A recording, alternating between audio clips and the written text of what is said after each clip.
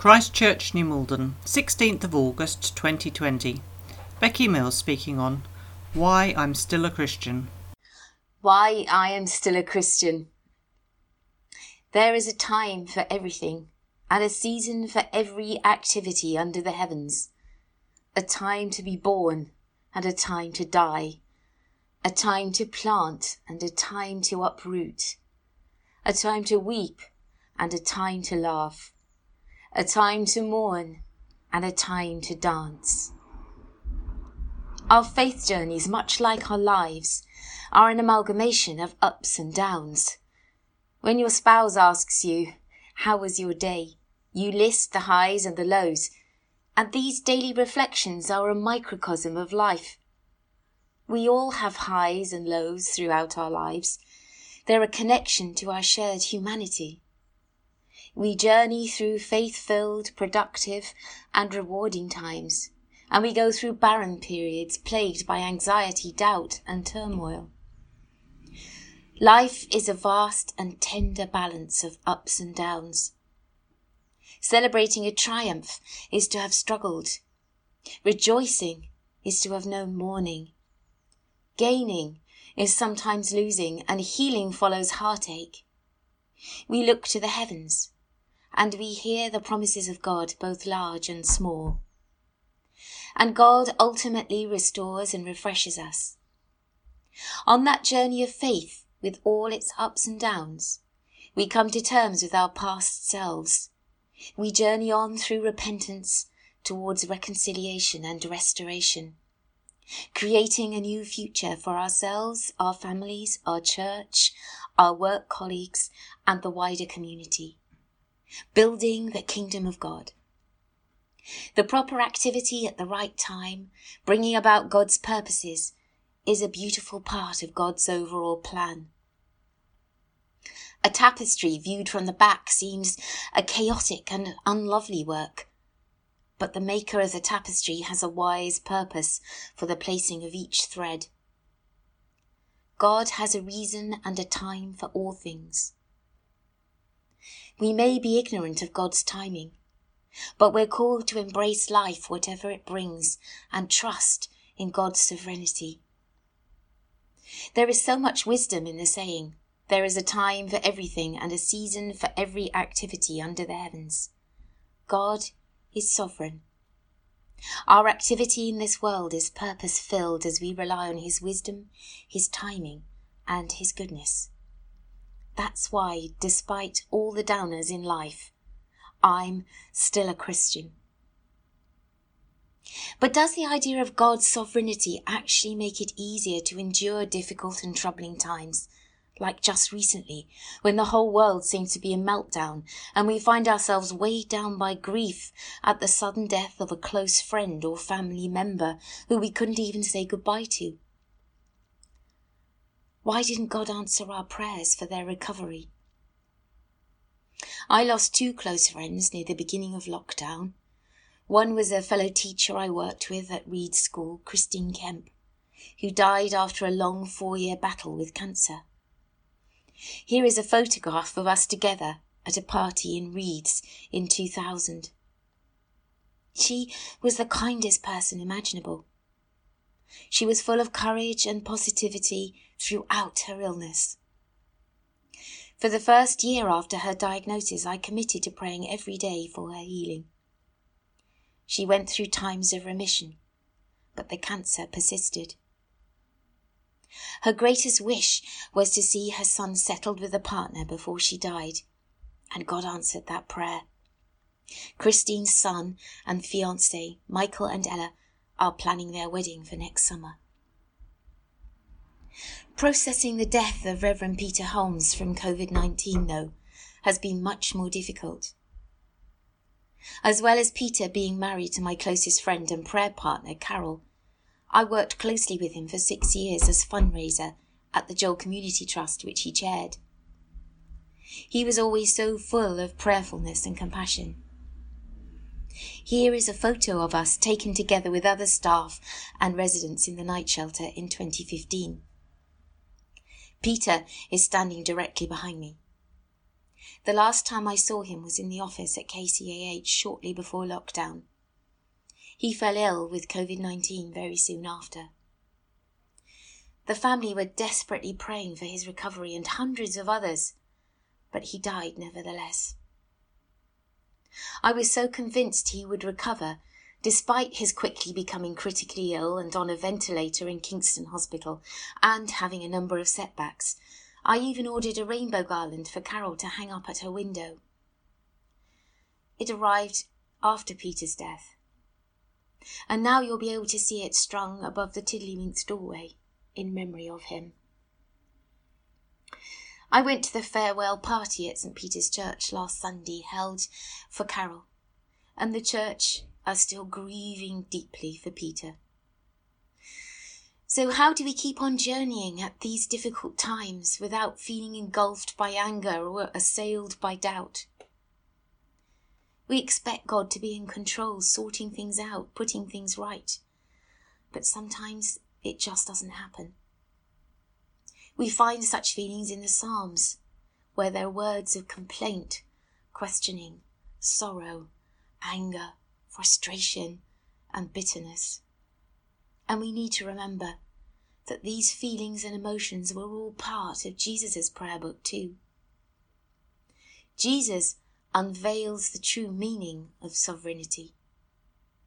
And the story I've chosen which illustrates this is the account of the death of Lazarus in John 11. It's one of the most poignant passages in the Gospels. Jesus and his followers are heading back to Jerusalem despite their strong suspicion that a tragic fate awaits Jesus there. They come to Bethany. Word has already reached them that their friend Lazarus is very sick. Then soon after, he dies. We're all already wondering, why couldn't Jesus, who healed a stranger's son at a distance, do the same for his friend? Why didn't he step in and stop the tragedy happening? When eventually Jesus arrives and gives the command to take away the stone from the tomb so that he can call Lazarus out and back to life, the first thing he does is pray, thanking God that he has heard his prayer. This must mean that before journeying to Bethany, Jesus had prayed that Lazarus, though he died, would be ready to be raised back to life. Jesus is sovereign throughout. He knows what's going on. He knows what it will cost the family to go through this terrible time, and knows what he will then do. This is a clue to how we should approach the whole question of understanding our present predicament. The Jesus who prayed, who's taking charge, who knows what he's going to do, this Jesus weeps at the tomb of his friend. The horror of death is overwhelming even for the Lord of life. Here we see divine control, or taking charge, the central idea of kingly rule, being redefined around Jesus. Come back to the tomb of Lazarus, with all the tragedy of a global pandemic ringing in our ears. Mary and Martha both say that Lazarus' death is Jesus' fault. If he'd been there, he could have done something to stop it. Even the crowd asked, couldn't he have done something? The question echoes down through the years with every new tragedy, with every new plague or natural disaster. Why did God allow this? Why didn't God step in and stop it? Jesus just continues to trust his Father for what is about to happen. And the way forward is through tears. The Word made flesh weeps at the tomb of his friend. Grief is born out of love. Not to grieve, not to lament, is to slam the door on the place where love itself springs. With that authority born from a mixture of tears and trust, he commands Lazarus to come out of the tomb. And Lazarus is raised back to life. Dare we say that God, the Creator, facing his world in meltdown, is himself in tears? Yes, if the story of Jesus at the tomb of Lazarus is anything to go by. The God we see in Jesus is the one who demonstrates what his kind of being in charge looks like. Sovereignty is Jesus-shaped. It isn't an iron grip relentlessly controlling everything. It's God's loving, redemptive purpose for his suffering world. Jesus has shown the way through death to renewed life, and will work that out in the end. At the very moment we find ourselves shedding tears of grief at the death of a loved one, we must remember that God is present at the heart of the agony of creation. Just like Jesus himself being hailed as King of the Jews when he shared the agony of the world on the cross. That's when the true depth of God's sovereignty is revealed. The church's mission began with a lockdown and tears and doubt. But the locked doors didn't stop Jesus. He came and stood among them. He shared a meal with them. The next week the disciples were in the same locked room. Thomas was assailed by doubt. He hadn't been there the first time. He'd spent the week telling the others he'd never believed Jesus was alive until he showed up and proved it was really him. Jesus came again and invited Thomas to touch and see the wounds in his hand and his side. If the earliest disciples found Jesus coming to meet them in their tears and doubt, we can too. We have to keep going. We have to be strong like Jesus who wept at the tomb of his friend. Strong like the Spirit who raised Jesus from the dead and will give life to our mortal bodies too, but right now is pleading for us with groans too deep for words. Strong like the person who trusts in God's promises and expects neither easy answers nor easy words to say to the world. It can be hard, bitter anguish to live with a call to lament. There are no quick fix solutions for us to grab at, so we don't have to face the pain, so we don't have to watch and pray like Jesus did in Gethsemane. It's hard to share the groaning of the Spirit, but it's all part of the new creation coming to birth. As we lift up our eyes to see a vision of a new heaven and new earth, we need to lay down our stereotypical expectations of how God will bring this about. In lifting up our eyes and laying down our expectations, God will weave us into a tapestry of resurrection. So we need to see this bigger picture to get us through the bad times. We need to understand that Jesus' triumph over death and wrongdoing is central to our understanding of God's sovereignty. He doesn't always respond to the innermost desires of our hearts and heal and restore our loved ones, however precious they might be, or in our opinion how strategic they may be for the kingdom of God.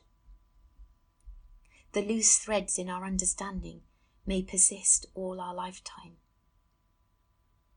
When the world is going through great turmoil like the present time, we are called to be people who lament, pray, and act in the place where the world is in pain.